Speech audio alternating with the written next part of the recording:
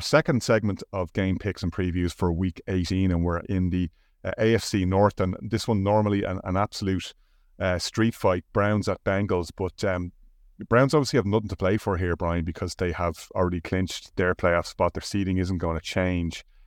So their Bengals are actually favoured by 7 points to win this one, which may turn out to be, a Pyrrhic victory for them because their playoff fate will be decided elsewhere. Is this the game that we're suggesting is the team that's with little to play for goes in and wins the game? From a Browns perspective, you would like to think they would see this as keep the momentum going. They've been on such a good run. They've had comeback victories, comprehensive victory last week. They've won in different manners. Like they've had a huge comeback win in Baltimore. Back maybe 5 or 6 weeks ago. They've been comprehensive against teams. They've had a comeback win at home against the Bears.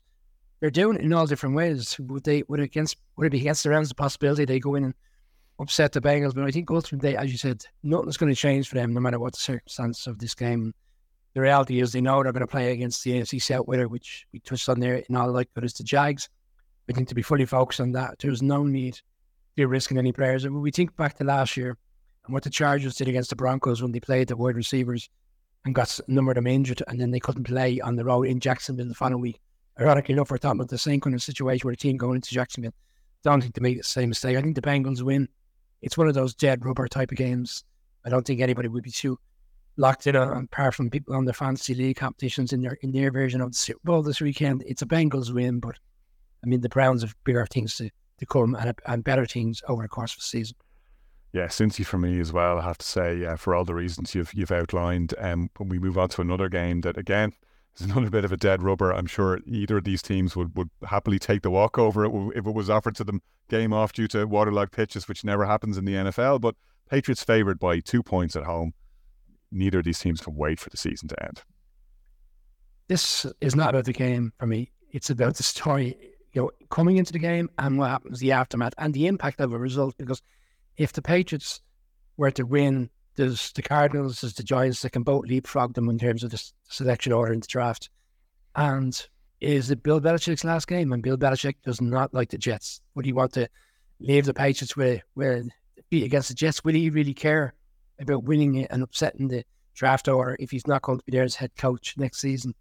Jets are on their holidays. Last week's performance, I felt, in Cleveland on the Thursday night kind of proved that defensively they were abject in some of the tackling, in particular Sauce Gardner was getting away from tackles that earlier on the season he would have been on full throttle. I think the Patriots win. I think Bob Kraft wants the victory because I think he wants to get one of those quarterbacks in the next draft. It may not be Belichick involved in terms of which one they select, but I think come Sunday, Patriots are, I believe, are favourites by 2 points, which is a fair reflection of where both sides are at. I think the Patriots would finish the season with a home victory. Yeah, likewise. I don't think there's any reason to dwell too much on this one. Like, Jets very much done. Patriots, given where Belichick's focus has been, there's a huge amount of pride there, and he doesn't tank. He doesn't do that. He's never had to, and it's just not going to be in his nature.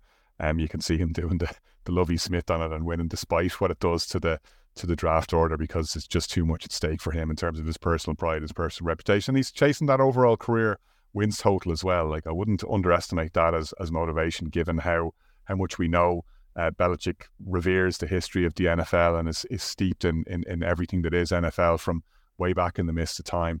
NFC North we turn to next, Vikings at Lions, where the Lions are favoured, even though it's essentially a meaningless game for them. It was interesting though, Brian, to hear Dan Campbell very much throwing out the fighting words and saying he doesn't expect players to take it easy. They're not going to take it easy. They're going to go out to beat the Vikings. Yeah, well, it's a killer for the Lions, isn't it, really, because of the nature of how that game finished last Saturday night. And then we got into the tribulations and the trials of referees and how the game ends, so we don't need to go there again. But if they had won that game, they would have been in a position to wrap up the 2 seeds. So it's a bit of a killer, and that's so much could change there. They'd have 2 home playoff games this season. I'm going to go Vikings. I think the Lions are saying everything you would expect them to say, but ultimately we know that the Vikings have to win this to maintain their slim chances. I think it's one of those back and forth games. Like, bear in mind when they played each other on Christmas Eve, the Lions won. I think they won by 6 or 7 points in the end.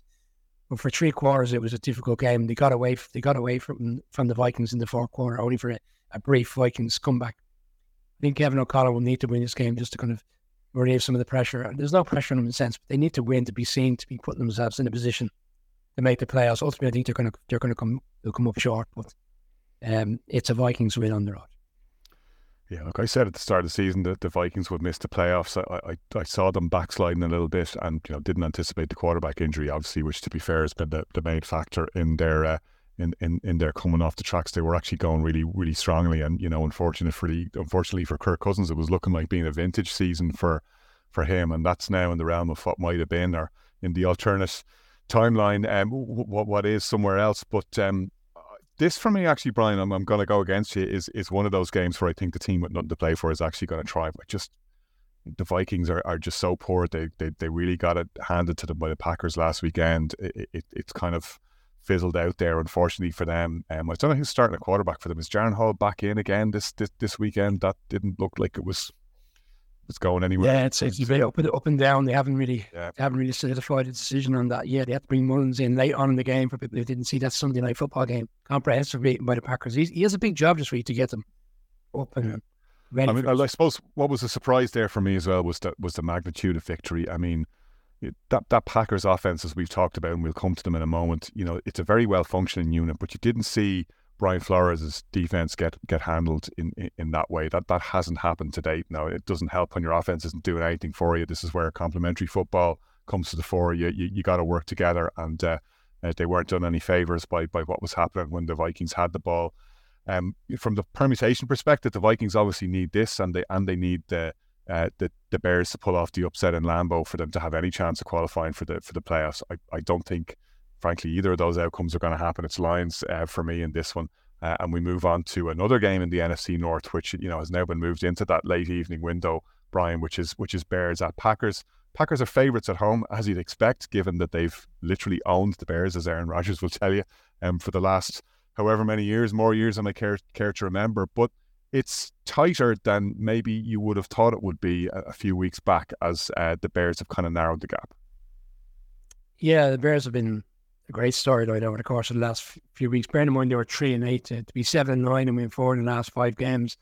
It's a great start. It's been a fantastic start, and it makes for a really mouth-watering off-season in the sense of the storylines and the conversations of what they're going to do with the number 1 pick. And I know so many Bears fans are still torn as to whether Justin Fields is the answer and whether you pick up the 5th-year option. Ultimately, long term, then you have to pay him in the region of probably $40 million. Is that not the going rate? That's what Daniel Jones is able to observe. Daniel Jones floor, yeah. That's the floor. That's the reality of NFL quarterbacks. Every 3-4 years, the floor gets higher and higher. And I'm not sure if the Bears are comfortable in doing that. That's why I think it's a great storyline. It's going to be so interesting to see what happens. In this game itself, one of the interesting things for the Packers this season was they've been very poor against teams in the division the first time round. I know in fact they beat the Bears, but the Bears had opportunities in that game. And against the Lions, they lose the first game, and against the Vikings, they lose the first game. When it's come around again, and I think the defense coordinator Barry's probably on his final few weeks with the Packers, but he has been able to recognise the flaws of the first game, put it right second time round, and you look how they were comprehensively good winners on Thanksgiving against the Lions on the road, what they did last weekend against the Packers on the road, and now they're going home. Unfortunately for Bears fans, I don't think it's going to be the same results as what we saw last year in terms of Week 18, one team going in and spoiling the Packers' party. I think the Packers this time around do get it right, and I think they win, put themselves in the playoffs come next weekend. Yeah, I mean, this obviously for many reasons is an interesting one for me. Even though the Bears in theory have nothing to play for, I wouldn't underestimate how big a motivating factor going into Lambeau and winning in this season and finishing it off the season in style is. I mean, people have joked, even Aaron Rodgers made the joke that this is their Super Bowl, but actually from a Chicago perspective it is. The Bears haven't beaten Green Bay since 2018. This is the most storied rivalry in the NFL in name only. It hasn't been competitive for most of the last 20 years, frankly. Packers are on a 9-game winning streak against the Bears, and most of those games haven't even been remotely competitive, including the one earlier this season. That was a very different Bears team, even though they were playing at home. They went 0-4 before they started showing any sign of life or sense of form. The defense has been completely transformed since Montez Sweat arrived. Interesting to note that 2 Bears defensive players are going to the Pro Bowl this year, Sweat himself and Jalen Johnson. Bears secondary, which we talked about as a strength early on the season, didn't really have any chance to show itself because they just couldn't get any pressure up front. With Sweat coming in now, you really see the value of that linebacker core and TJ Edwards and Tremaine Edmonds, two off-season free agent acquisitions.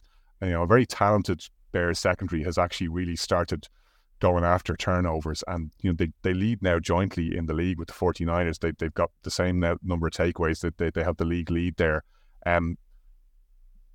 All of that said, I think the running game could be decisive here. The Packers are 0-4 this season when they give up more than 155 rushing yards. Funnily enough, 105 rushing yards is only slightly ahead of what the Bears' average is. Bears run the ball well. I think the Bears win the game.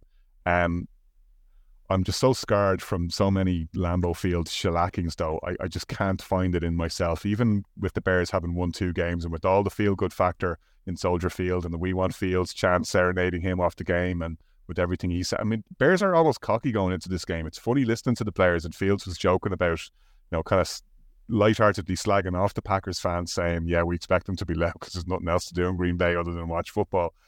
There's a lot of talk in Chicago, and they want to go and back that up now because Green Bay are well used to it. They don't fear the Bears at all, and nor should they. They've had no reason to do so. I think it's going to follow that line that we've seen, and Green Bay will notch their 10th consecutive victory against the Bears. But I don't think it's going to be anything like as comprehensive and the 2 possession wins that the Packers have been used to emerging from. And there's been times when they've been able to rest their starters in the fourth quarter. So far have they been ahead. Don't see that happening this weekend. I think it's going to be hard fought, but I think Jordan Love and the Packers will come out the right side of it. He's had a good season this year. They've had a good season, particularly offensively.